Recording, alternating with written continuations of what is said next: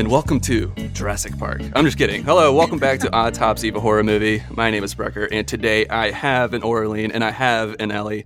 Ellie, a bad critic. We are joining forces to discuss the age-old question, Jurassic Park, is it horror? Age-old.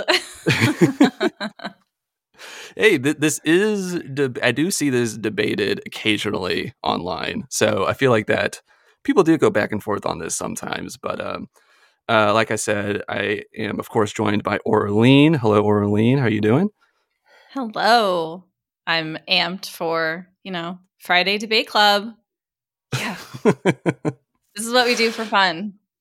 Yes, this is what we do for fun. As adults, we put our weird, messed up thoughts together and see how they, and just we just spar. We just go from there. But coming back on the show is Ellie of Bad Critic. Hello, Ellie. How are you doing? You have survived Fantasia. Hello. Yes, thank you for having me back. Thank you for including me in your debate. I like debating.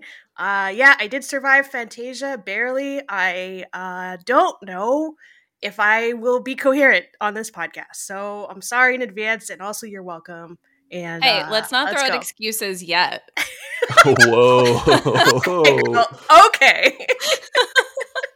Maybe it's a strategy to lull you into a false sense of security. And then she's going to be like, bam, manifesto. So is that how this episode is going to end? Is that we're going to deem some sort of victor, or are we all just going to go our separate ways with well, this is what I think and I'm not changing? No, because we're all right. We're all correct. So I mean, if an argument is persuasive to someone else, that's cool. But I have no illusions. I'm not here to change minds. Someone sounds awful like John Hammond a little bit, set in their ways. They know what they know what they want. They know what they need to do. Everyone else just Orleans over there with her flea circus, just trying to convince us what's going on. Oh my god! Sometimes I refer to myself as a flim-flammer. So you know what? Yeah, I'm that friend who's always like, you want to start a YouTube channel? You want to start a podcast? You want to start a business doing this? You want to open a bakery? And now I just fire them off, and my friends are just like, oh, that's fun. I'm like, let's have a fun imagining for the evening. Yeah, yeah. Waiting for the day where someone says, yeah, maybe. He said, all right, cool. I already got the loan from the bank, so let's go ahead and get that bakery started. You know what? Someone did actually say I'll do a YouTube channel with you, and I was like, really? Now I have to think about it. Well, no, I was like, let me show you all the things I've already put together. Oh, sick. Cool.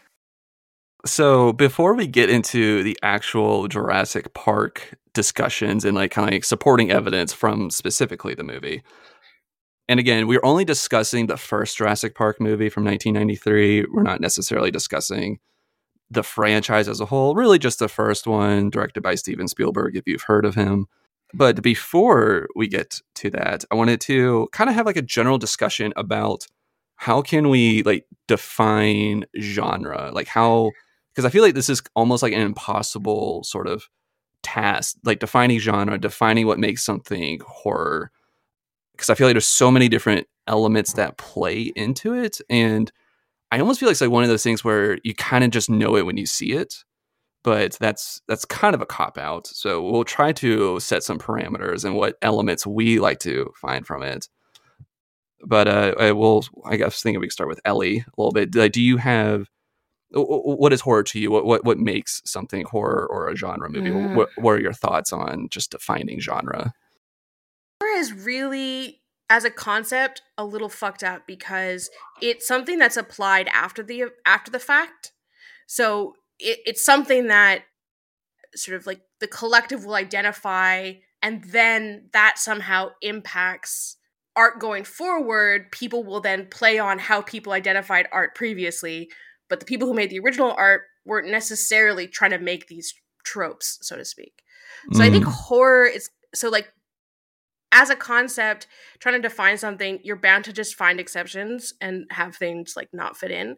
But for me personally, horror is two things, and it's the relationship between the content and the format of specifically a horror movie, right? Because horror exists in novels, it exists in comics, and it exists in all kinds of art.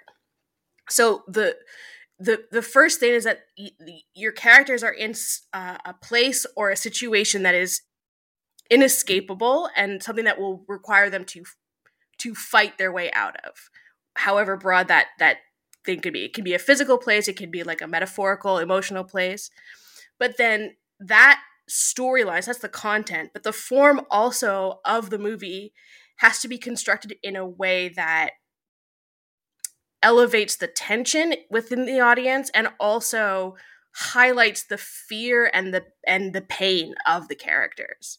So it's not enough that the situation itself is scary or spooky or whatever, but the way that you put the movie together is emphasizing their reactions, their emotional responses, their terror, their pain, the gore if you want, but gore isn't necessary to make something horrific.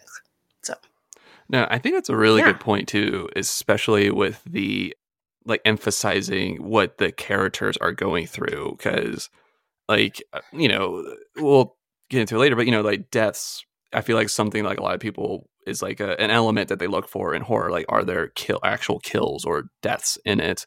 But there are in other non-horror things like action movies, people get shot up in those, but again, it's not necessarily focusing on that necessarily. Like the trauma that people go through with that is kind of just moving on through the plot. Yeah. But I like what you've said so far.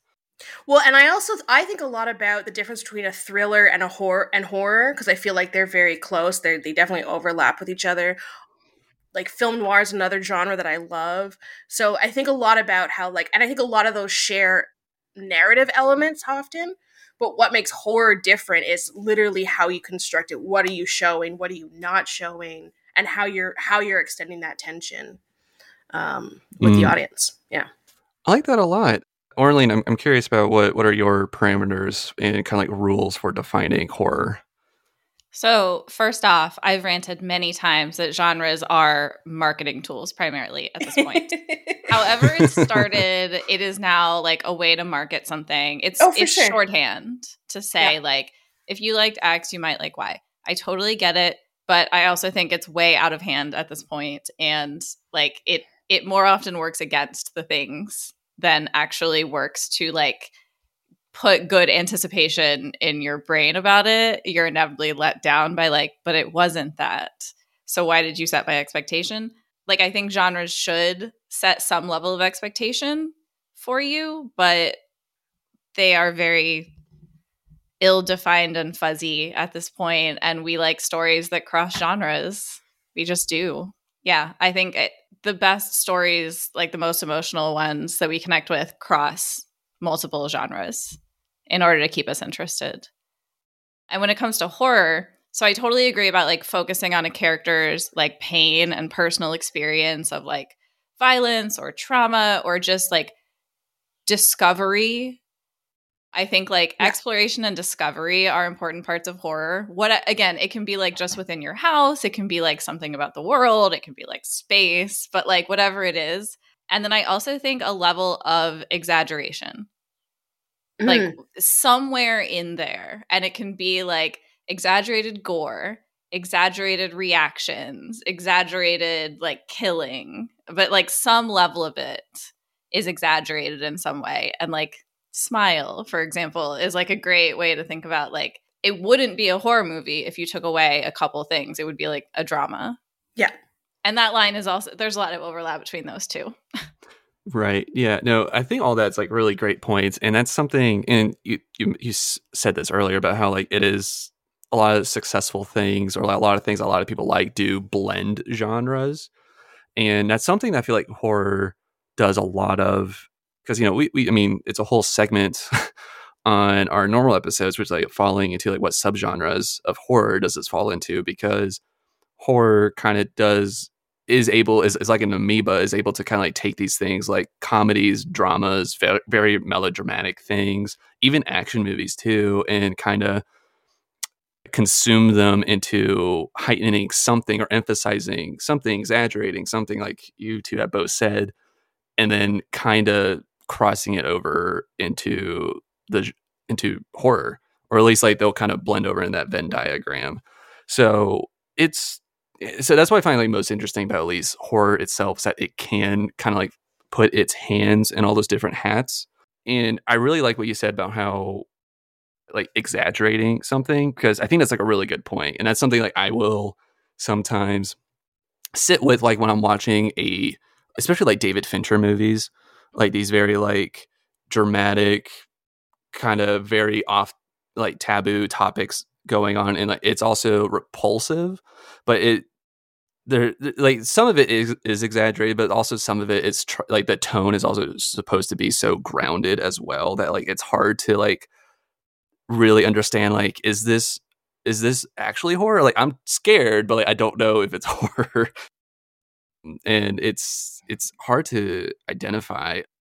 Yeah, that's fair. I don't necessarily think being scared has anything to do with horror. Yeah. I think that's like the popular stereotype is like, well, if I'm scared watching it, it's horror. But like, there are a lot of horror movies I like that don't scare me, but they unsettle me or they make me really sad, or, there's just a lot of emotions. Oh yeah, and if that was the criteria, then like I'd never seen a horror movie, because at this point I'm so dead inside from all the shit that I've watched. Like I was at Fantasia, I got to see the Canadian premiere of Talk to Me, and the directors were there, and everyone was like, "It's so scary! It was so scary!" Everyone in the theater was screaming, and I'm like, "I'm fine, you guys. Oh like, what's wrong? I think it's me though. I think I'm the problem here." Yeah, I've heard, I'm not spoiled for that one, and I've just kind of heard like horrified gasps. It was very good. There's like very sorry, this is a tangent. I'm so sorry. It's okay. Go for it. There's very specific intentional uses of gore, and that hits really hard. But for the most part, it's just a very good, well-constructed story. It's very unsettling, would be a good word for it. Yeah. Mm. And so I think that's another thing about like what is like the actual intention and tone that they are trying to convey. True. In it. And I mean, we'll definitely get into it when we get to like certain scenes and segments from Jurassic Park, but like, because there are like movies where I feel like it is mostly or pretty much like 99% a drama or just some sort of just kind of like normal movie.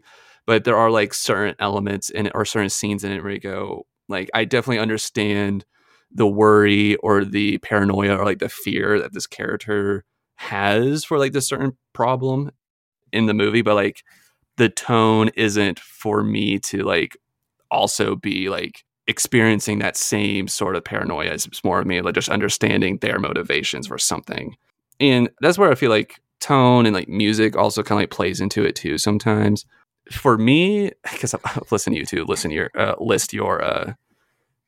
criteria. For me, I don't know if I have criteria. It's kind of like, like, is there gore, but the absence of gore doesn't mean it's not a horror movie. And like same thing what we said about like, does it scare you? But like the absence of that doesn't mean it's not a horror movie either. So I think it's about kind of like what's like the subject matter and like what is kind of the intentions, I guess. I don't know, because I'll go ahead and read this definition that I found online. And I got this from the great website, literaryterms.net. Sure. So, age old. yes, age old internet.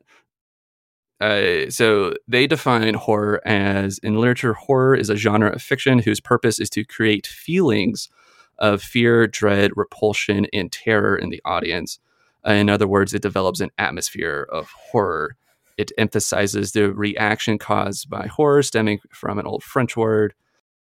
It has its roots in religion, folklore, and history, focusing on topics, fears, and curiosities, which I find very interesting, especially with how, Orlane, you talked about like discovery. I feel like that really falls into that. And that focusing on topics, fears, and curiosities that have bothered humans for ages. Horror feeds on an audience's deepest fears by putting life's most frightening and perplexing things, such as death, evil, supernatural powers, or creatures, the afterlife and witchcraft at the center of attention. So, also I think space. Fight me. Most space is not science fiction; it's horror. I like that framing. It's horror fantasy, not science fiction. Interesting. So I guess that's like that other thing. Like, does it blend into where like it's like horror science fiction, or like I don't know. It's I it's honestly weird. think a lot of people want things to be science fiction because it sounds better than saying it's fantasy, even if it is more fantastical and less sciencey, even with future science. I think a lot of horror blends fantasy, but in a way that is more like, urban fantasy, like our world with like our world plus. That's Absolutely. yeah. And I think like, at least for me, like the whole like science fiction thing kind of like, like to me, that one's like a little bit easier to define because it's like, is it at least trying to establish a scientific concept and then try to build off of that? Or is it just kind of like, hey, super far into the future, we can now just do this, but like, right, doesn't really explain fantasy. it. That's just magic. Right. Yeah. Yeah. Sci-fi is like future fantasy, and fantasy is backwards fantasy. Backwards fantasy. Oh my god, I just heard what I said. Fantasy? I'm such a mess. That's the clip. Guys. That's the clip. Let me take another sip of cider. How does a real critic define genres? Listen, in my name, it's bad critic. Emphasis. No, I mean, I get it. I get what you mean. Yeah. That's why I think like a lot of horror is fantasy, but because of the genre associations with fantasy and the primary fans of horror, like they don't want to blend or like those things. Mm-hmm. Well, and as you guys both were talking, I've been thinking a lot recently about like revenge as a genre and how is that even its own genre? I feel like it's mostly a sub genre of other things, right? I agree. And it can fit into almost anything. And is it even a genre? I don't know. But yeah, I've been exploring that a lot too. It's in genre. The genre conversation can be very frustrating because as soon as you try to define it, it just gets all willy-nilly and kind of leaks out everywhere and doesn't really work how you want it to work. As soon as you try to define it, you start thinking of exceptions. It's the same fluid. with any kind of art. Like when you look at paintings, it's very hard to say these are all exactly the same type of this kind of expression. Yeah, for sure. You can kind of group them, but like they're all different enough. Mm-hmm. Yeah. I also feel like it's like super, obviously it's subjective to like who's watching it, but like not just like who's watching it, but also like what age you are when you're watching some stuff. Because like, at least like for me, and again, this kind of plays into like, is the movie playing off of some sort of fear, and are they like really heightening that and like trying to convey that? And I don't know, like as a kid, one of my like biggest fears was just being lost. And like so many kid movies focus on like that being like their like hero journey, them finding their way home or whatever. And like movies just like that's focused on that, like The Wizard of Oz, that's like the whole thing with Dorothy trying to do that, besides the other terrifying things in there like the monkeys and the witch, that on its own scared the crap out of me as a kid. But if you go in watching that as an adult, I doubt that really resonates as much. I don't know, maybe it does, but I feel like it also just depends on who you are, how old you are when you watch it, and like what your life experiences are for fears too. I feel like Haunting of Hill House gets weirder and scarier the more life experience you have. Yes. Yeah, there's a few movies that are like that. If there's a few movies I've experienced where I've watched them like as a teenager or in my early 20s, and I was like, oh, whatever, and then I rewatch it in my 30s, and I'm destroyed for the rest of it. Like Mulholland Drive did that for me. Like, okay, well, there's a director, if you want to get into what genre is this person in, is David Lynch. But like Mulholland Drive is a movie that I did not understand in my 20s, and the older I get, the more it just really rips me apart. For sure. I feel like that's true of, on the other side, like Death Becomes Her. I can't wait if I live that long to watch it in my 50s and 60s. True. Yeah. I'm so happy you brought that, because Death Becomes Her is a movie I was thinking a lot about, just like when I was thinking about defining genre, because we did that movie, oh my God, like at the beginning of the year, I think. But I remember when we released it, somebody commented that like this isn't a horror movie. and that and they agreed that there are horror elements, but it doesn't make it a horror movie, which like I find I find interesting. I don't know if I'm so bullish to say it's wrong, even though I think they're it wrong. is. It is at its core a horror movie with comedic elements and fantastical it's a horror elements. comedy. Yeah. Right, exactly. Yeah. So like that definition I just read, like I was trying to think, how does the horror comedies fit into this? But again, this is just talking about it. Yes, it's just talking about the subject matter, and like it's trying to create, I think one of the best words in here is like trying to create feelings of repulsion. Mm-hmm. And you are really like disgusted and repulsed by like, besides like the body gore, just like the way people act in that movie too. And it's definitely centered around like the macabre and death, but like it's kind of packaged in like this lighter envelope. Well, okay, but it's also kind of funny. I want to bring Ellie into one of our classics that has come up a couple times now, which is that movie is absurd. Is absurd always funny? I think no, but it gets packaged as comedic pretty much always now. Well, I think that's actually a good question, and I think that's something that also relies on the audience, because I think horror comedy, the comedy is the response to the horror, right? Instead of the horror causing you to be disgusted or shocked or your response is not, oh no, your response is, oh, that's a joke, in a horror comedy specifically. But the mechanism of what's happening is still the same. So I think absurd falls into that. Some people find absurdist humor very, very, very funny, and other people, like, it's the same way some people like find sarcasm very useful and other people don't. I think that's just like a spectrum of what is funny to people. Going into something that's not so funny. Good transition. Not transitioning yet into the movie, but like talking. Well, because like I just going back to that comment that I got about like, it has horror elements, but it's not horror. Right. Me trying to think about, because like that like really stuck with me about like elements of horror, and like I try to I think maybe this is just because like I come from like a, I don't know, like scientific background. So I was trying to think of like very analytical or quantitate what percentage of horror elements make up a movie, and does that equate genre? And which is way too nitty gritty to get into something like this. That's not nuanced enough. But I was thinking about it, because I was like, all right, if it's only like 5% of a movie, I could like maybe see an argument. But I recently rewatched Titanic for like the first time as like an adult, and which is like a 3-hour movie. And I want that one in this series because I have a firm opinion. The whole second half of the movie, which the second half of Titanic is 90 minutes. Right. Is terrifying to me. And especially as an adult, there's way more fears I got from it. Sad and stressful. So sad. Yeah. Yes. So I was just like, okay, that's 90 minutes, which normally makes up in 100% of another movie. Mm-hmm. But I mean, I guess, maybe this is later on the docket, but like people never call Titanic a horror movie, even though like 90 minutes of it is horrific. I think Gen Z might be starting to. Oh, okay. Well, so there's hope. But I think that's when I was like trying to define what a horror movie is. I think a lot of drama, if you just edited it a different way, could be a horror movie. The heightened emotions, if you think about it, melodrama where like people kill each other and people die and they're cheating on each other and it's all these shocking reveals or whatever kind of drama happens.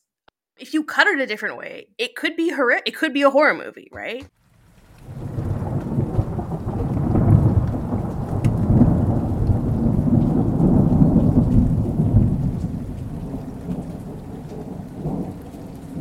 Just talking about this stuff, I could go I like, seriously, like this is really fun, but I feel like it's time to get into the let's do it. The main topic of today. Jurassic Park, is it horror? I guess like maybe we can just go around the horn and just plainly state whether or not we think it is. I'll start by saying I'll say yes, I absolutely think that this is a horror movie. Yes. It is absolutely, it is 100% a horror movie. Nice. We're all in agreement. Love it. I wasn't sure that would happen. Now let's find something to fight about. Well, we probably don't all agree about why. I saw. Okay, so I saw. Now that we've revealed all our cards, I saw the results of that Twitter or no, the Instagram poll that you put up, Rucker, and I was shocked that people were saying no. I was shocked.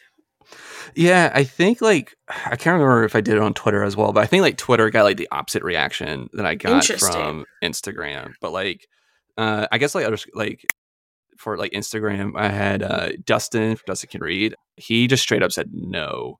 He said no, it's sci-fi adventure with horror elements, which like I so disagree. Let's try and win Dustin over to our side. Yeah. Okay. yes, that's the attitude. It's not beat him into submission, but like, hey, like you have some points, but like we can flesh these out a little bit more. Yeah. We also had Spooky Alexander, Alex, who's also a writer over at Horror Press. He said yes, but only the original, which is interesting to think. Interesting. I mean, I have thoughts about The Lost World as well. Yeah. It is like its own thing. Yes. And then we also have that point on Pike Streak. She said more of a monster movie, so yeah, a subgenre of that, which I agree. And then I believe like kind of like the last one, the other two were you two who said yes, like hardcore. I was like, who said no? I'm going to fight them. Take on the Academy said, I'd say it's science fiction first, horror second. Interesting. Yes, we're definitely gonna fight about science fiction. And like again, not that there's a right answer, just I have opinions. Yeah, oh for sure. I think for me, whenever like I get into this conversation with people, my first argument is that for this being a horror movie, is that this movie opens up with a kill. Yes. That's where I started too. That was absolutely my first, and not just a kill. It's dark, it's shadowy, it's tense. There's people yelling, it's chaos. Yes. And you can't like again. One of the first things I said was like it's not just the story; it's how it's put together and what you're seeing, and the way that opening sequence is edited is absolutely horror, hands down. There's no two ways about it. The way you see just flashes of the creature, the fear on the eyes, parts, body parts. The fear in the workers. They don't know what's about to what this thing is. And then like you said, the eyes, the cut between the eyes of the velociraptor and the eyes of the hunter, and then the hand slowly disappearing. I mean, that hand is burned into my brain. It's so good. And then the fade into the water. Yeah. Yes. No, I love everything you just said, Ellie, and it's echoed by like some of the research I was doing, by like some other people that had written articles about this. I also want to say that the BBC is on our side because they think that this is a horror movie too. About anything, so I did. So it's actually kind of serendipitous that we're talking about this because I didn't realize that this is the 30th anniversary of Jurassic Park. Oh my god! It's actually coming back in theaters in August. So, which I have seen it in theaters before, and I haven't. Say you should. I'm gonna go. Yeah, I think August 25th is when it's coming back in theaters. But I found this good article by Steven Rosenberg, and exactly what you two are both saying about how that scene, that opening kill, was kind of shot and edited, and it's very Spielbergian, of course, with like it's teasing the monster, kind of like how he does in Jaws. Yeah. And Steven Spielberg has kind of even said himself that he sees this as the sequel to Jaws. It's just Jaws, but on land. Yeah. Yeah.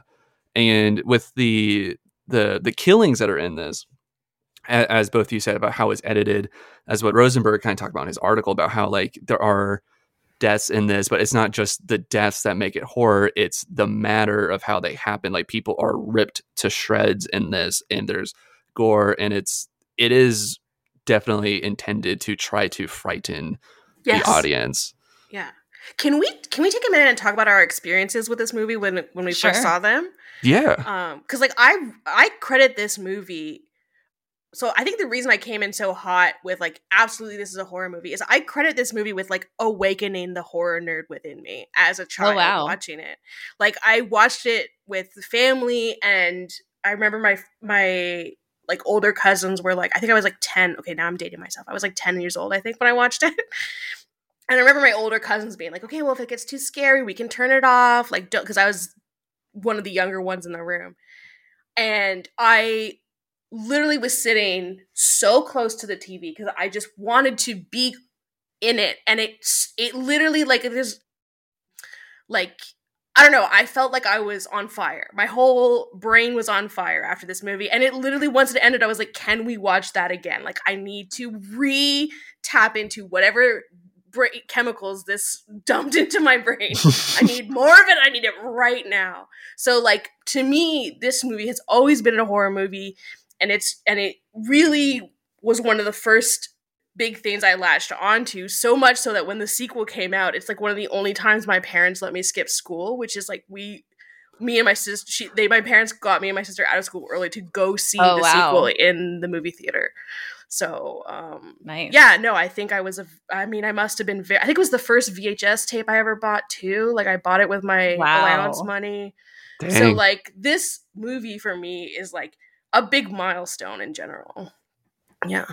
I feel like a lot of people have that same sort of story too, because like this hits different as a kid, because like, you know, because this movie does kind of open up sort of like the wonders and possibilities of things, because like a decent portion of this movie is being like, wow, just like the spectacle of bringing dinosaurs back to life, like how amazing would that be? Yeah. And then it goes to, well, this is why we shouldn't do it. But the horror of discovery. Like, I will argue there is no exploration and discovery movie that is not horror. Interesting. I don't think it's possible. Just like whenever like people are pushing boundaries of something. I think the realizations of things in real time are often horror. Well, and also I think like if you're going to make a movie about a new discovery, why bother making a movie if everything just turns out fine? Like that's not really an interesting story. There's a book that is not classified as horror. It is not classified as horror at all, but I found it utterly horrifying. And I would classify it as horror for the emotions that it put in me. But it's like thoughtful sci-fi. Interesting. And I'm like, I never want to read that again. You've traumatized me. Thoughtful sci-fi. Okay. Your guys' experience with this movie then? Sorry, I nerded out a bit. Over that. No, you're fine. I literally can't remember a time I hadn't seen this movie. I mean, like you, I watched this constantly on VHS over at my dad's, like all the time as a kid. But I was already traumatized and scarred by like other horror things I've been exposed to that I don't think, like really, I specifically remember as a kid being mostly scared during like the kitchen scene, like with the two kids. Oh, that's just natural. Yes. But like I remember being like scared, but like it was like exhilarating. Like I wasn't like, please turn this off. I was like, I need how scary more of this. Like, yeah, exactly. Or Erling, what about you? Same thing. Like I don't remember a time that I didn't see this, which is also crazy because my mom, I remember, wouldn't let me see Titanic when it came out. So how did I end up seeing Jurassic Park young? No clue. It had to be like at a sleepover. I went to a lot of sleepovers, and I bet it was one of those. I bet this was a great sleepover movie, though. I mean, I can only imagine because my mom wouldn't let me watch The Simpsons, and I fought her for months over Titanic, but somehow I was seeing things like Jurassic Park. I mean, Jurassic Park was marketed to kids, though. Like that's true. I bet it was on TV. And all the merchandising with it. Yeah. Right. Oh, I remember I played a game. I had a book. There was stuff with it for kids. Well, when I rewatched it last night, I was like, this movie is an ad. Like, the movie is an ad. It is, yeah. Not for an actual specific park, but it's an ad for probably what they were already in the middle of building is something in Disneyland, right? Like something in Universal. I can't remember. Don't they had a Jurassic Park experience where you'd like get in the Jeep? I never went to it, but I seem to remember that. But, you know, there's that shot that pans over before like Laura Dern and now I'm forgetting the actor who plays Hammond. Oh dear. Oh, Richard Attenborough. Sorry, Richard Attenborough, of course. So, you know, before they have this like very deep philosophical conversation. Yes. It's like this pan of like, here's the merch you can buy, kids, and here are the toys you can buy, kids. And then like, let's talk about the meaning of life. Jurassic Park, it is a weird movie because there's some very deep and nuanced discussions about the meaning of life. And as a child, I was just like, yeah, okay, yeah. Good, got it. Right. Yeah. Let's get to the kitchen scene. Yeah. Yeah. I feel like that's why it's horror, because it moves in those extremes. Interesting. You're extremely thrilled and exhilarated. You're extremely tense and like sitting there watching it. Like you're running from the rafters with Laura Dern. Like you're in it. It's so good. Like you said, Orly, it has like all these moments too where like you're like running with them, but also like it likes to pause to kind of just like kind of reflect a little bit on what's happening too, and it kind of gets you a moment to be like, this is messed up. Yeah, I feel like the best horror that we've watched has that cadence of like big feeling, take a pause, big feeling, take a pause. Like it's not just a constant onslaught, which I think is also kind of a horror stereotype that like it's just going to be coming at you the whole time, or there's just going to be blood spraying in your face. And it's like, no, there are moments where it brings you down so that it can scare you again. Exactly. And I feel like when it is the opposite, like when it is just like constantly going, that's action movie. That's not, because like action wants to keep you. Right, they don't want you to think. They don't want you to pause and be like, what are we doing here? Yeah, exactly. But then there's movies like The Evil Dead where like, it just comes at you the whole time with gore and everything. So like there's always exceptions. But I think one of the other things I had for this being a horror movie, I have a few things listed here, but there's two things I kind of like likened this to or like paralleled it to in horror. I'll go with the first one with like, this is kind of a retelling of Frankenstein almost, where like Hammond is Victor Frankenstein and the dinosaurs are his monsters. His monsters are amoral. They're just there, but like they end up being the villain of the movie, even though they're just running wild animals. Yeah. They're just animals doing what animals are supposed to do. And Hammond won't accept his own hubris and that like he doesn't have this under control. And he's actually really the villain of the movie, but like that gets misinterpreted. Yeah, and like the sort of theme in this movie or the lesson of this movie is that like, what they say really early on, life finds a way, right? So you can't control it. This is not something that you can control. And I do love that like the villain is the corporation, right? The villain is his like imagine you're like, I recreated an entire dinosaur that was extinct, and what am I gonna do? I'm gonna make a fucking theme park out of it? Really, bro? That's what you're gonna do? You're not gonna use that technology to like save animals from extinction that exist. You're not gonna do all kinds of other research. You're gonna like, I'm gonna make a theme park, right? Like that's the villainy of this story, is not just that they were the sort of audacity of trying to recreate life, but then trying to recreate life in a way that can be contained and profited from in a very like calculated way. You know what I mean? Yeah. And like in Frankenstein, it is like this character that is trying to create life from unnatural means. And but like I feel like the movie kind of like, at least for me on this rewatch, because I was like really trying to pay attention to Hammond in this. And it kind of gave me like I firmly believe he is the villain of the movie, but like it did give me some like mixed emotions on how to feel about him, because it's like it seems that his motivations are really just to like, he wants people to experience this wonder, like he is going to profit off of it, but like he's even tried like tell the lawyer like, no, like this should be for everybody, not just the super rich. So like I don't know, it's like it's just kind of like this weird thing, and like I think it's his ego, a lot of it. Like yes, he wants everyone to have the thrill that he has provided, that he has created and curated and molded for them. I think that's the more correct read. I like he doesn't just want it to exist in the world.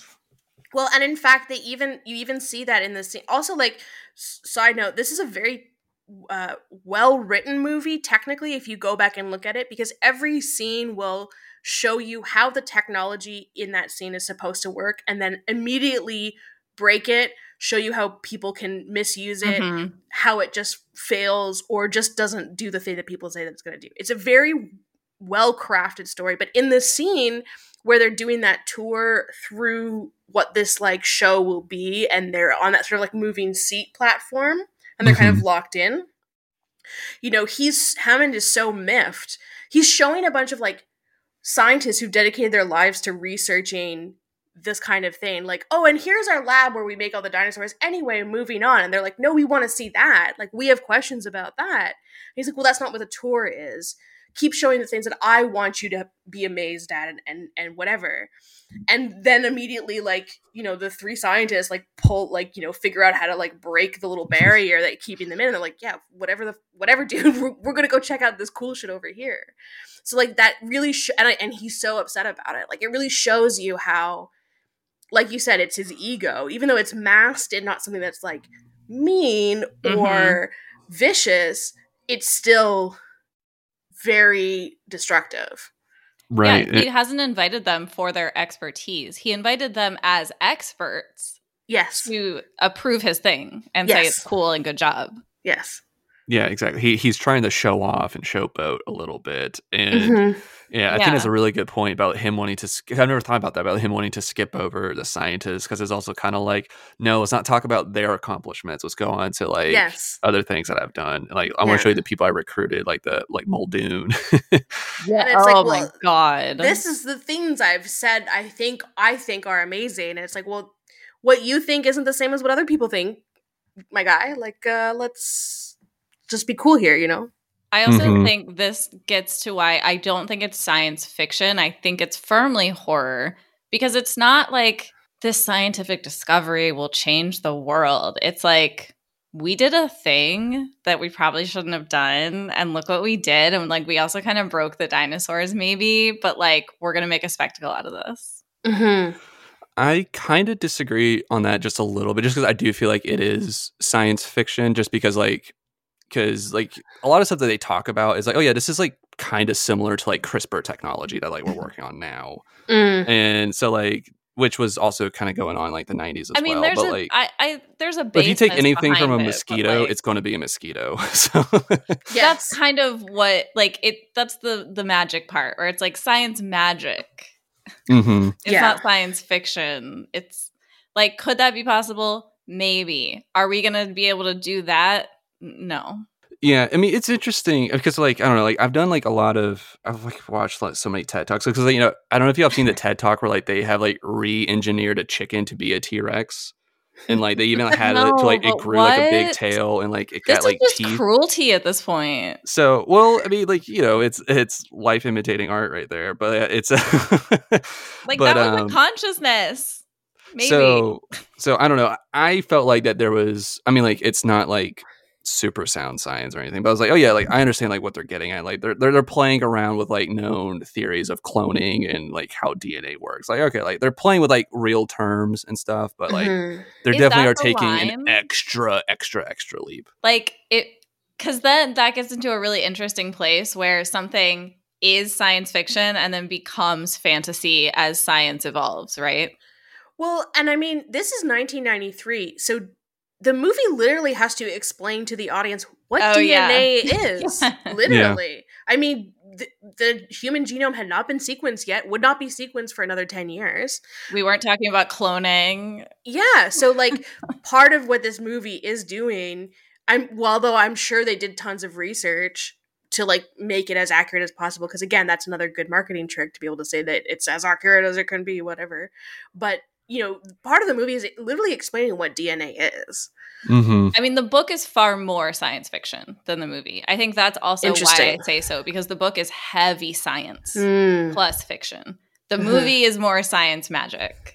Interesting. Yeah, the movie's kind of like, we kind of got people to like just digest this real quick. Right. But the book, like, Crichton actually dives into like why these things seemed possible in 1993, who was talking about it, the presentations that were happening at the time. Like, it's much more based in real science than the movie kind of shows off. Like, yeah, this young guy just grabbed him out of college and he made dinosaurs.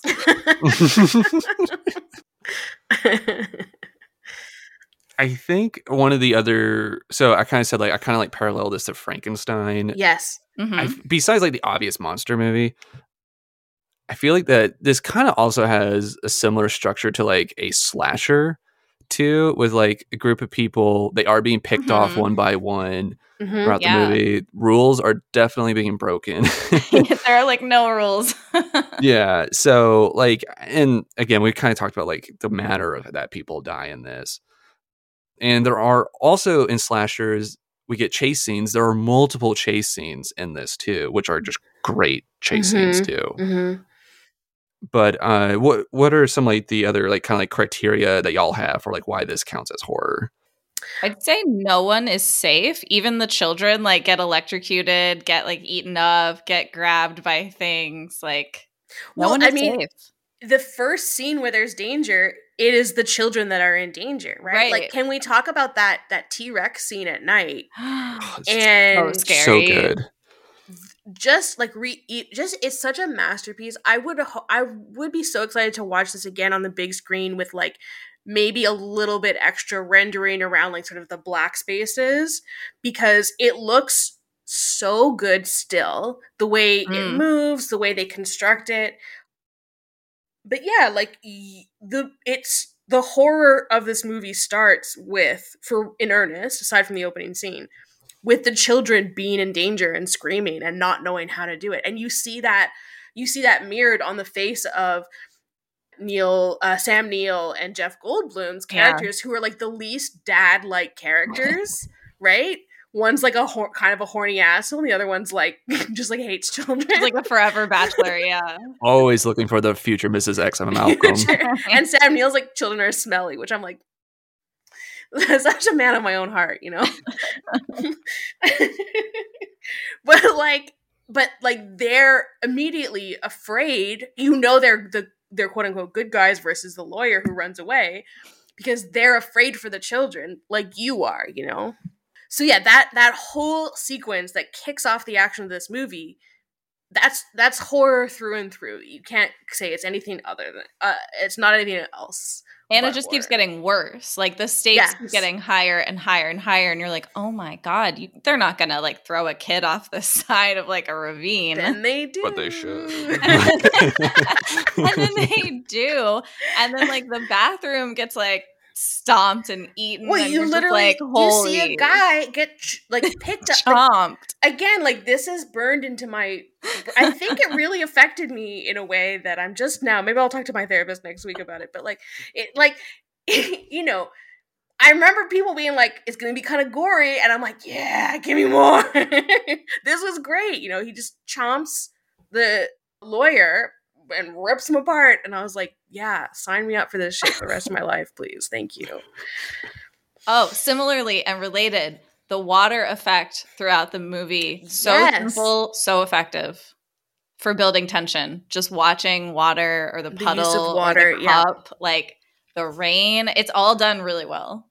Yes, and that's like something else I had was that like there are several motifs in this movie that you're conditioned to be scared of. Yes. Like throughout this, like that stomping, and also the this is not so much a motif, but like Sam Neill's character, because I feel like the first like 3 scenes of the movie are trying to condition you to be like, you should be scared of raptors. And because like they show the opening kill, and the whole Sam Neill thing, just giving this kid a child heart attack. I mean, that's a psycho thing to do. Like, let's just agree, that's psycho behavior. Yes. But I'm here. I'm not mad about it. I'm not. I mean, again, horror exaggerate things. Even small things like that can be exaggerated to help build out the world. But again, that scene where he's giving that spiel to the kid, one, it sets up for you, the audience, what to be afraid of, but it also sets up him as a character who understands what the danger is. So when he sees the dinosaurs, and he's asking all these questions, you understand the tension between him and the corporation, because this is the guy who understands what the danger is. And he's like, wait, what do you mean you've created these things that are clearly hunters and predators, that like, we are no longer at the top of the food chain if you've made these creatures, you know? Mm-hmm. That's a good point too. Like we because we know what dinosaurs are, and I feel like the public has a fondness for dinosaurs, we're not like, those are monster demons. But honestly, if someone just like created those things and put them on an island, you would be like, dude, this is Island of Dr. Moreau shit. Like, what are you doing? Yeah, of course. Well, I mean, who was it that someone had in your comments had said this is a monster movie, and they're not wrong. Like, it's definitely part of it for sure. Because they are, I mean, they're uncontrollable. That's Yes. part of, Yeah. I think, what makes something monstrous is like you can't reason with them. They don't understand. Plus, who knows if they came back the same, if you could even understand them. Mhm. There's all these Yeah. layers to it. Yeah, like how much of that frog DNA really fucked up what they actually do, For you know? sure. And I mean, so 2 points that I think like even recent research about dinosaurs suggests that they do have like they don't really look like that. They don't have Yeah. this like leathery skin. They had a lot more bright colors. They could have even had a lot of feathering and like fur and all this other textures to them. But also like I think it's really interesting what Guillermo del Toro talks about monsters. If you've ever heard him talk about creature design, he will say, you know, a good monster is you have to design a monster, the monster of your story, at rest. It's not just about when they're roaring and chasing someone and being Mhm. scared. You have to design what do they look like when they're relaxed, because it's an animal, and like any other animal, you know, it's a product of its environment. And so a good monster movie is taking this monster and putting it in an environment it doesn't understand. So the tension is not coming from it being evil and trying to kill you and hunt you, although that's what kind of the velociraptors are. It's like this is they're scared in a new environment, and this is just a situation you have to escape or resolve. So interesting, because you can also flip that and describe the people in the situation 1000%. and the reason that like the raptors should be scared. And in some 1000%. parts of the movie, you are like, "Hey, I don't want to be on an island with raptors, but I don't want you to kill all of them either. Like, Well, how could you do this? You brought them to life. You're responsible for them, Right? Yeah. There's another horror element that we haven't talked about yet that I think really is important to this movie, which is the sound design. Mm. The sound design, that T-Rex sound. Oh my the god! sound of the T-Rex, the sound of the Velociraptors, the way that people So scream in this movie. Excuse me, Laura Dern with the arm on her hand.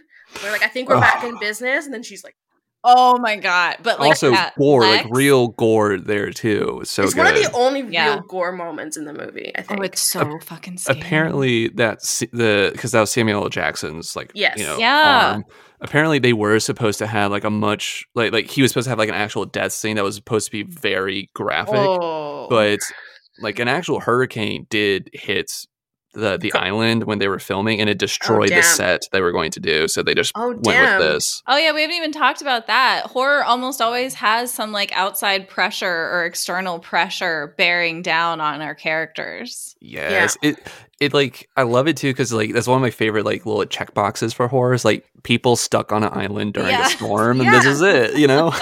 Yeah, the reason that you can't get away from the thing that's trying to kill you. You need a reason, right? And Right. like with now that we have cell phones, you have to add in this whole other explanation of like why do people's cell phones not work, right? But pre-cell phone times, yeah, you need a reason why people can't just like walk away from it. Mhm. Yeah. Walk away from the thing trying to kill them. Speaking of the sound design, I always think of the like you have to say the That's magic word. word. And it's like it's in such a moment of tension where like even Samuel L. Jackson is like, God damn it. And you're like, how do I feel right now? I hate this hacker shit. Yeah. Yeah. I mean, like, hold on to your butts is just like such So a good line. And also, like, just he's holding on to that cigarette Yes. with like a centimeter of like. I know of there's so much, friction. It's but that's just like the severity of the situation. He's like, hold on to your butts with that, like, does the amount of ash on the end of that cigarette, with the way the smoke is billowing up, like, oh, it's beautiful. By the way, while we're talking about all like the hacker stuff and like Wayne Knight's character, Dennis. Nedry? Nedry, yeah. Dennis. I don't know if either of you have seen Oppenheimer yet, but did y'all No. notice that he had a picture of Oppenheimer on his computer, like to the left of it? I No, I didn't know notice that. Yeah, I saw that and I paused it and I looked at my wife. I was like, "Oh my god!" And I wonder if that was kind of like a little like Quite an Easter egg. Easter egg of about like like how far have we pushed boundaries? What have we now unleashed onto the world with this? Yeah.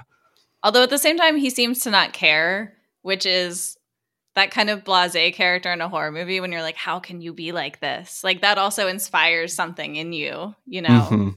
And his end, that is straight up horror. That is not anything else. Oh yeah, that was a whole that scene, that was another one that like really did terrify me because like every time the acid spits, like I feel my eyes tingle. Trying to get it out, but he's like stumbling, and it's raining, and he falls. And you're just like, and then the little thing is like, chirp, chirp. Oh, I mean, but like the sound of that dinosaur when it starts to scream with the rattling sound, holy shit! Really Let's also not forget Wayne Knight's screams are amazing too. Yes, in that. Yeah. But this is what I mean. Like that could have, you could have had that character. He leaves, he runs off, and then they find his dead body later on, right? Yeah. But like you have a death scene. It's another kill that which you only find in horror movies. Action movies don't do kill scenes like that, right? Well, yeah, and that wasn't for the characters. That was just for us. Literally just for us because they don't find him. Right. They don't find him at all later on. Yeah. Oh, yeah. There's not even like a rescue mission to try to look for him. And then that little like, vignette with him too. It does end with that Barbasol can kind of just being like buried underneath the mud, and that is like kind of ominous too about like someone else. Like even if we resolve this, there's still a chance that somebody finds out this there. Yes. Yeah. Well, I think like I might have invented this in my own head, but I think that there was like maybe an intention of like using that in a sequel at some point. I think so too. Like actually, that someone went back and like recovered it and like, still managed to use it from the other company. Yeah. Yeah. Another thing that's horrific is like the corporate espionage that's in there. Oh my God. Well, yeah, of course, because it's like not only has someone created this incredible technology that they're going to just use to like sell merchandise essentially, but like, yeah, multiple people want it to do that same thing, right? So, but it's also, but to me, it's kind of also showing that like not only is he like trained like the animal, like the dinosaurs, it was like his herd to keep. He's also like he like scooped up all of the scientists that can work on this. He's like, they're mine, and they're living on the island with me, and I know what they're doing all the time. It's pretty creepy. Like he basically has an island compound where his secret lab is. It's like a villain's lair island. Well, I think another version of this movie would have him actually be villainous in the movie, where he's like revealed to like he's also like cloning humans or like doing some weird shit. Absolutely. Yeah, exactly. Yeah. The DNA came from me, not frogs. Yeah. Yes. Oh my God. They're all my children, biologically speaking. Oh no, now that we've said that, someone's definitely making it. Well, like I have this like side quest where like I am like have been trying to write a short story about transhumanism for a long time, which is like what rich billionaires try to do to extend their lives. And every time I try to like, I think I've figured out with the thing to make the story run. Like some fucking rich asshole does something way more psychotic than I could ever possibly imagine. I'm never like, gonna finish give me this your story. Blood, children. Yeah, I'm gonna have a child that needs to cycle my blood so I can live forever. What the fuck? Anyway, sorry, that was a side tangent. Oh, it's welcomed. I mean, I do kind of think like on that idea and to Hammond's ego, like I think that's a crucial part of horror too. Is kind of like the thing that you want desperately is the thing that will like bring about your end. Yes. Because like in order to cannot let go of. Yes, like that will be your undoing because you're obsessed. Mm-hmm. Yeah, no, it's so good. I think I don't know the character of Hammond. I think is like kind of interesting just from like everything we've talked about here. Yeah, should he have survived and gotten off the island? I feel like if he hadn't gotten off the island, this would be true horror, and everyone would know it. Doesn't he? I think he perishes in the book. I think so too. Yeah, so it's kind of like interesting that they kept him around at the end. I guess maybe they made him too much of like a grandpa in it. Yeah. I think the writer, actually, I think this is the same writer as Death Becomes Her, weirdly enough, that we mentioned it. Really? I'm misquoting that. David Krepp or Cope. Yeah. Yeah. But he changed around a lot of the characters from the book. So he made Hammond much more sympathetic. And I think he reversed, he swapped the children, made the boy younger than in the book. And I think that even the characters of like the scientists are like swapped around quite a bit. Yeah, it's pretty different from the book. Like, I always recommend people read the book if they want like the science-y side of it, because it really digs in. For sure, for sure. But the movie is way more like visual horror. Yeah. Well, I think again, like it's how it's constructed, right? Like these death sequences, like we haven't talked about the hunter scene yet, with the way the leaves move in so just scary. The right way. Clever girl. It's so clever good. Girl. And I love how it's foreshadowed too when Sam Neill is like giving this kid a heart attack about like the attack they're already comes from the coming side. in from the side, and you're like, well, do you know, I kind of want you to die, but not like this, because you just know he's getting annihilated by these raptors. Yeah, I kind of liked Muldoon because like he like respected. He had a lot more respect for them. True. Than Hammond doesn't respect any of the animals or people. Yeah, because this is also like another like level of like it being scary. Is that like not only like are these like really strong beasts that can rip you up, they're really fucking smart too. And that's his whole thing. He's like they're like really intelligent creatures, and like, and you know it's obvious he has a lot more respect for them than Hammond does. Yeah. I want to bring up another horror thing that is specifically because of when it was made. It wouldn't be exactly the same today, but I think the gender swapping element also introduces some horror.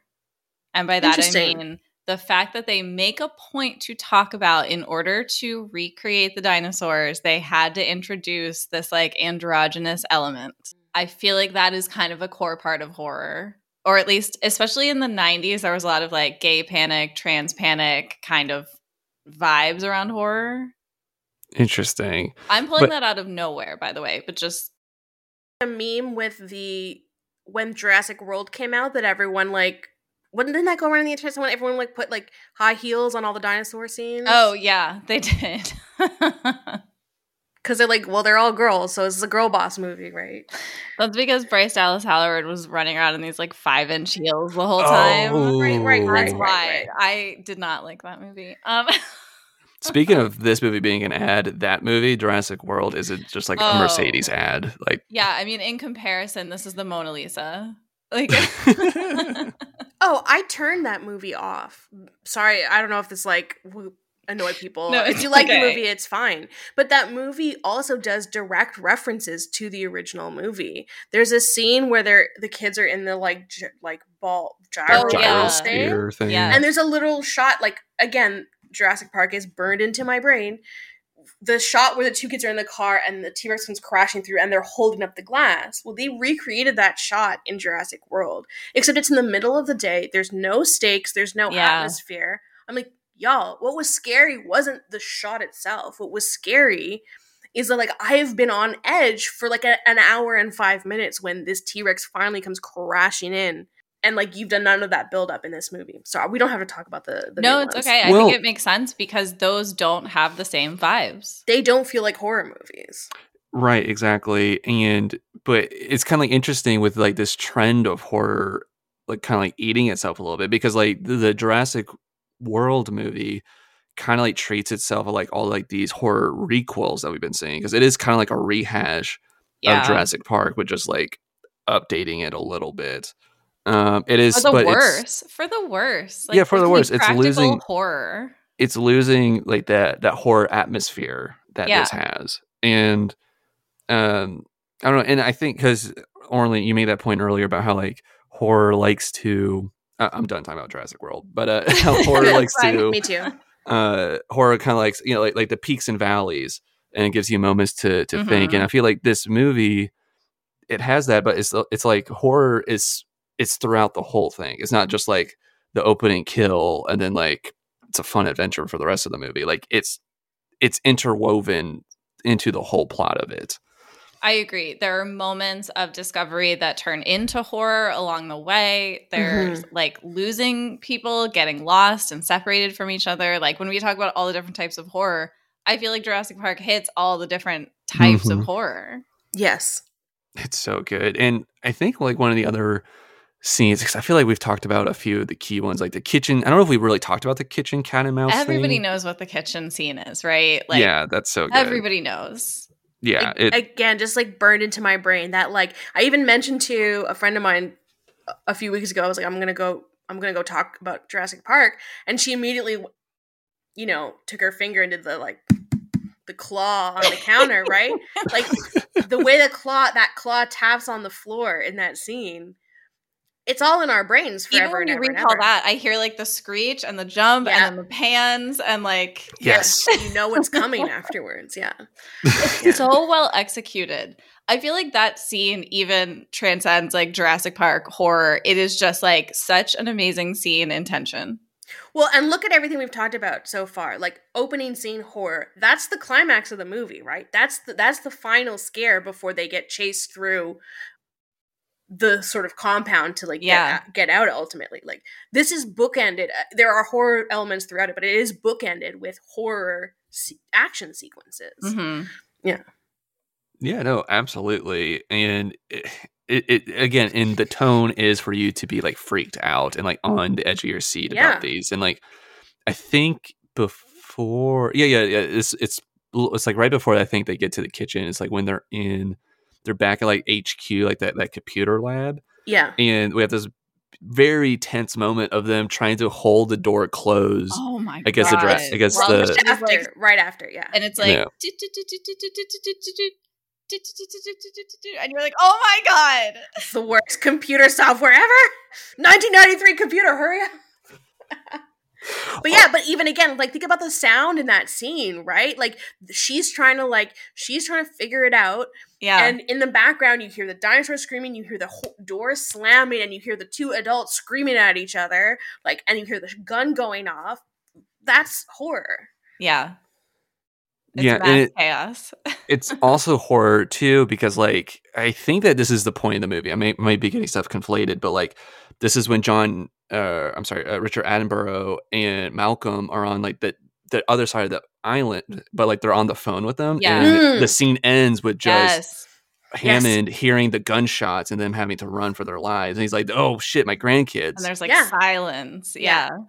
I mean, like that's classic horror, just hearing something violent that you can't see and you're just imagining what happened. You're seeing his reaction to imagining what could possibly be going on the other side of the phone, you know? Yeah. Yeah. And this is after Laura Dern has just run from the arm, like vaulting over to get back into like the main building. Laura Dern in this movie is kind of like a underappreciated final girl almost. I mean, 1,000%. She's a full on like Wonder Woman in this movie. I love Laura She literally like so much. I love her. Grabs a branch and like swings over and keeps running. I could not do that. I just love her. I just love her so much.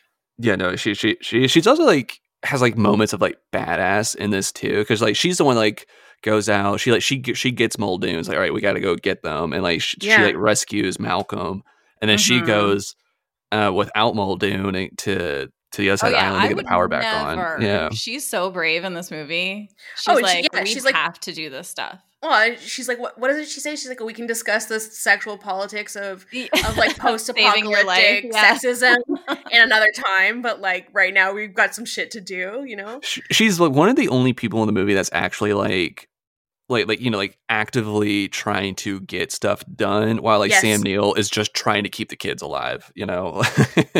I just thought of if I were to compare her to someone, who is she? She's Ripley in Alien. Yes. Absolutely. I was thinking Sarah Connor, but Ripley's probably more accurate. Yeah. But like very same idea, except again, she's not coded as like a horror survivor or like a horror badass. I mean, what I do appreciate about her character is that like they don't give her the arc that is like so common with women in action or horror movies, where it's like they don't want to be a mom and then they discover they actually do want to be a mom. Oh yeah, and it turned out they're secretly pregnant, so they kind of have to get with it anyway. Exactly.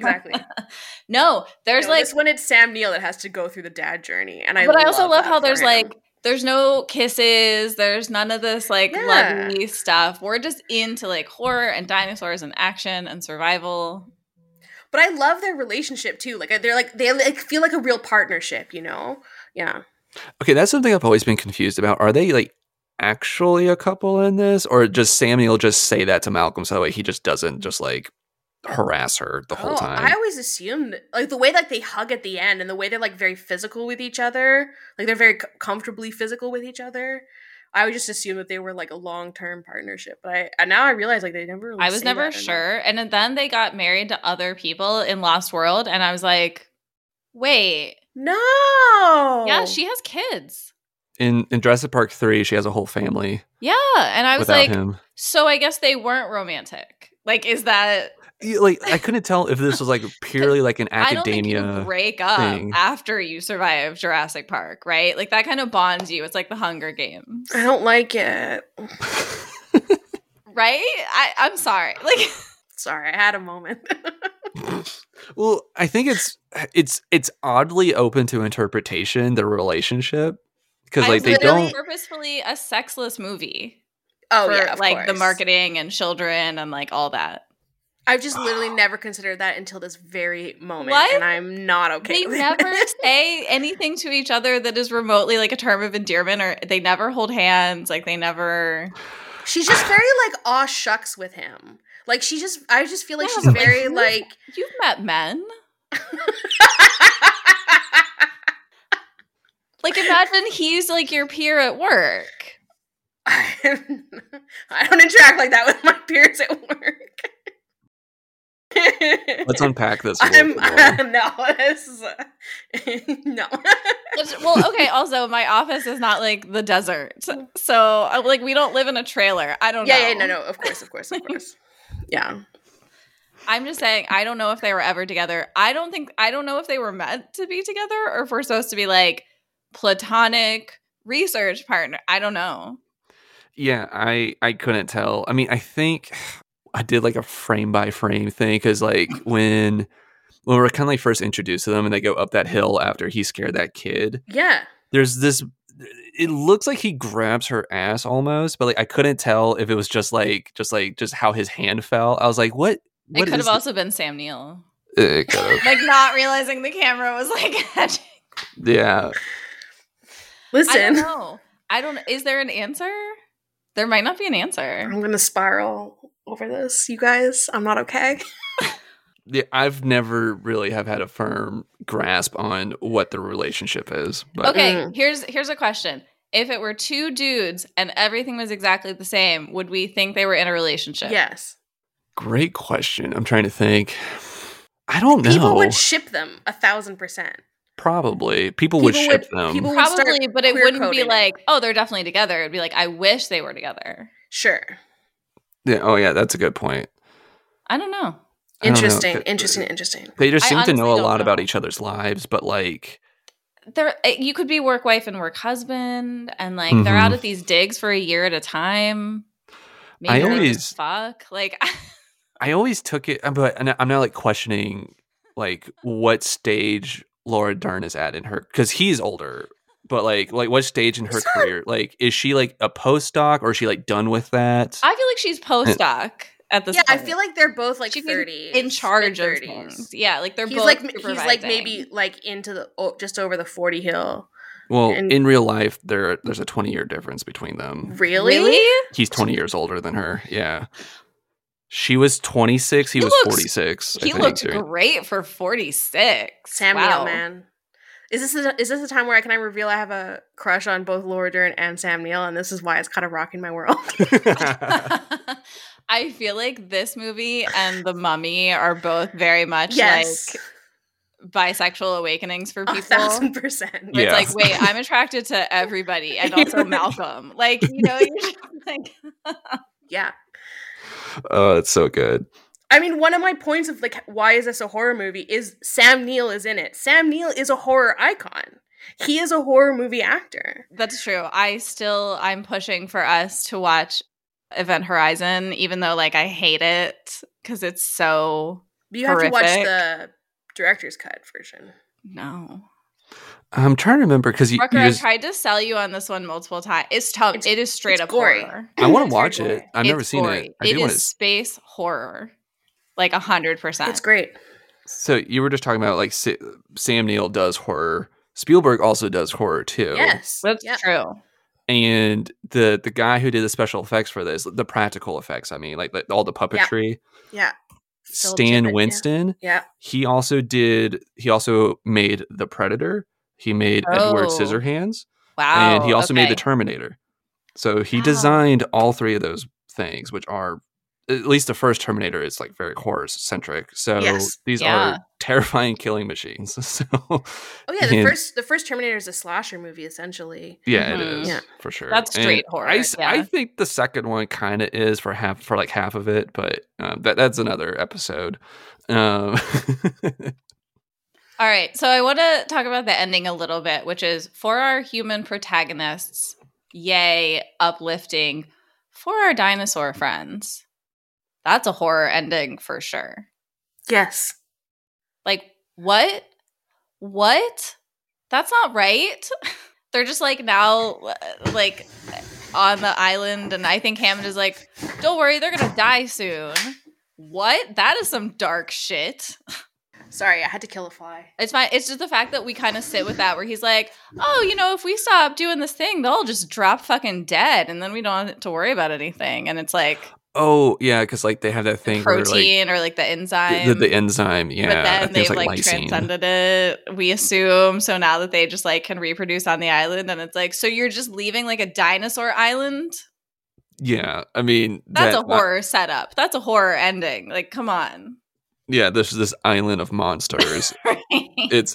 I've always thought that it doesn't make sense for there to be sequels to this movie because like the first movie happened, it was like that was a disaster. Nobody would ever like want to try to do that again.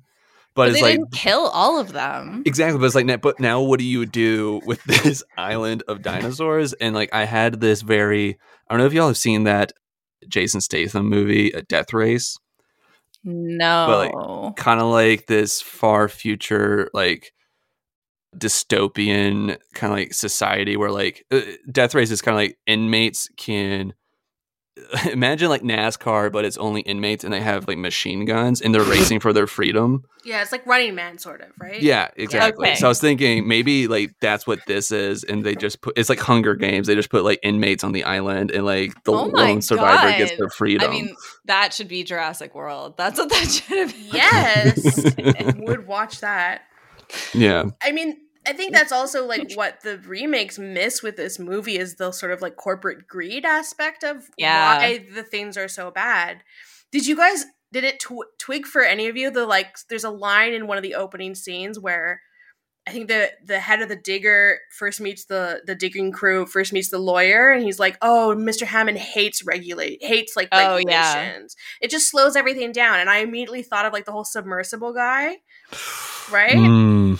Oh, it's like we have so many real world examples of like very rich, stupid people trying to push forward dangerous technology, and people die in that process, and that doesn't stop them. It doesn't stop people from doing dumb shit with money, Yeah, actually, so The Lost World is my favorite book in the series, and The Lost World I really like the movie. It's not better than the original for a number of reasons, but I love the story because I feel like it far more gets into the horror of like, this is out there, now what happens? And like it gets so much worse exponentially fast. That's a really good point because like the second one is far less about like the wonder and spectacle of it. You just straight up like, all right, we're on the island and we should be terrified. Yeah, because y'all know what's waiting for you, right? We know the audience knows what's waiting for us. Mm-hmm. Well, yeah, I feel like this movie would be called like Pandora Found a Box. And then the sequels, should have been all the sequels, is like, oh shit, oh shit, oh shit. Yeah.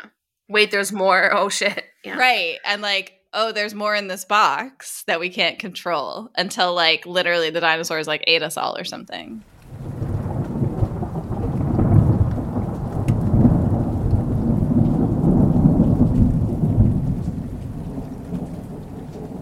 The first movie is horror. I think we have proven this point. I agree. Yeah.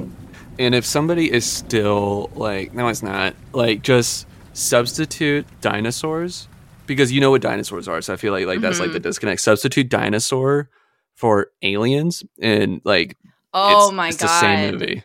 Yeah, robots. Yep. Same movie. Viruses. Yep. Same movie. That's also a great virus park would be very scary. If someone just starts taking these like the things we're finding in icebergs and then actually like cultivating them. Just saying. Ugh. You just made me shudder. My whole body just went, ugh. I need a production company. Yeah. Yeah, I can't think of any arguments that someone would say to this to like, but it's not horror because it's fun. And to that, I would say like, watch more horror. Yeah. For sure. There's a ton of fun horror movies. Also, Jurassic Park, not very funny. Funny jokes. There are some moments, but like overwhelmingly not a funny movie. It just has so many good lines. It just has like rewatching it, I was like, this is so quotable as a movie. Oh, yeah. Yeah. Oh, there's so many. Yeah.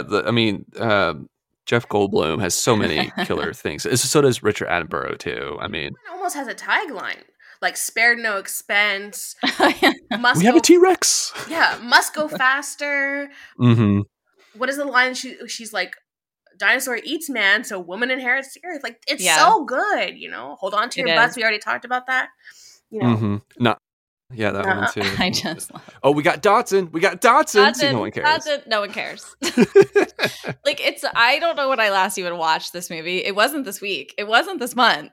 But like, it's in there. I was working on my laptop with the movie, and I was saying the lines before the lines were happening. I was like, "This is what comes next." Like, I'm fully ready for this to be. I'm ready for like a whole generation of Rocky Horror interactive movies with like Jurassic Park and stuff like that. That'd be so fun for sure. Well, I feel that we've had like a very good like conversation about just like how to define genre and basically what makes Jurassic Park a horror movie. And I think a lot of it, I guess people might get just stuck on just because like is that very like Spielbergian horror where like it's like kind of kid friendly, but like it's really like this really.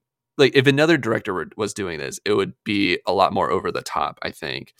Because like actually James, I think I doing my research, Spielberg beat James Cameron to the rights of the book like hours before James Cameron got it.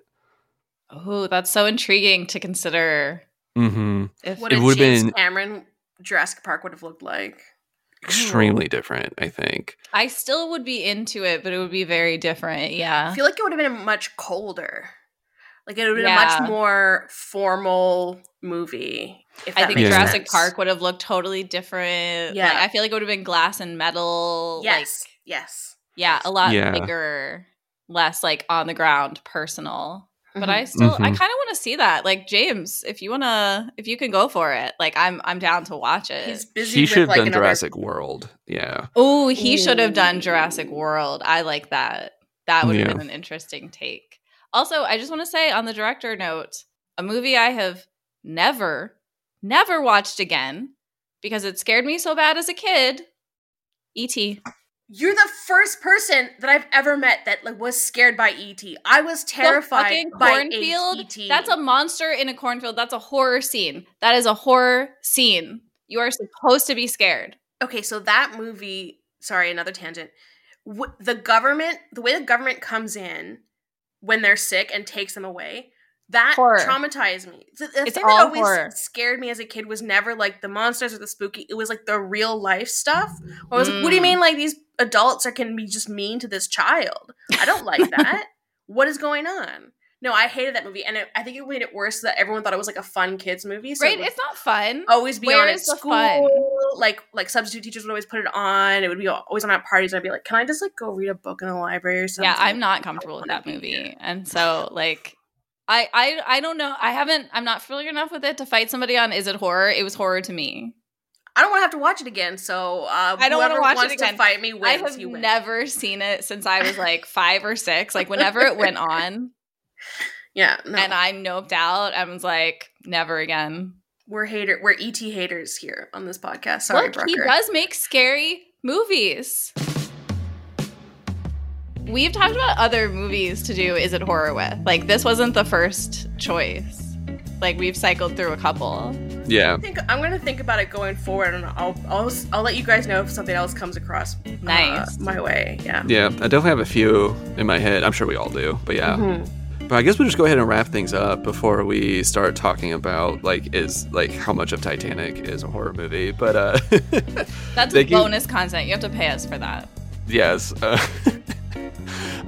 Thank you everybody so much for listening. Please be sure to follow on Instagram, X, Threads, at Brucker Horror. Orlean, where can people find you? At Spooky Orlean, mostly on Instagram, because X is terrible. Yes. And then, Ellie, where can people find you, and where can they read your crazy thoughts on fucked up movies? Yeah, you can find me on Instagram at badcritic with an underscore. And also, if you feel like you don't want to be a part of Meta anymore, because Meta's being real weird for Canadians at the moment, you can find my Medium page. I've been archiving everything I post on Instagram there. Oh, nice. And if you'd rather that format to read, it's much more casual, and I'm going to be posting there at the same time as I do my Instagram. So I'm also on the X thing. I don't know how it works. What is the X thing? I don't even know what to do with it anymore. I don't know. That's it for me. Awesome. And I'll be sure to put those links in the show notes so that way people can find your awesome stuff. And again, everyone, thank you. Be sure to watch some good movies, and we'll see you next time. Bye. Bye. Bye.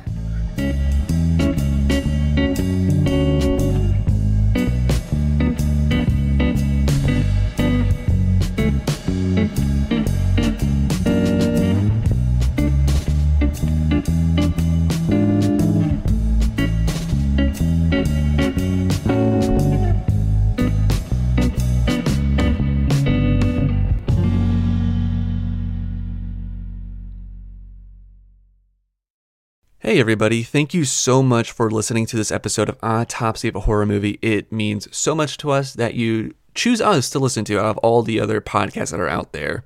If you could please help us grow by following us on Twitter, Instagram, and TikTok at Brucker Horror, retweeting, sharing our episodes, and come check out the Patreon page. This is a passion project, and we dedicate so much time and effort into it, and it means so much to see other people enjoying the show just as much as we enjoy putting our time into it. So over on the Patreon at patreon.com/BruckerHorror, you can get bonus episodes, bonus kill grades, commentary tracks, special topics, voting options, and also a private Discord channel that you could be a part of. And if you just want to join the non-private Discord channel, just hit me up on Twitter or Instagram at BruckerHorror. I'll be happy to grow that flock. All right, guys, thank you so much for listening, and please share with friends.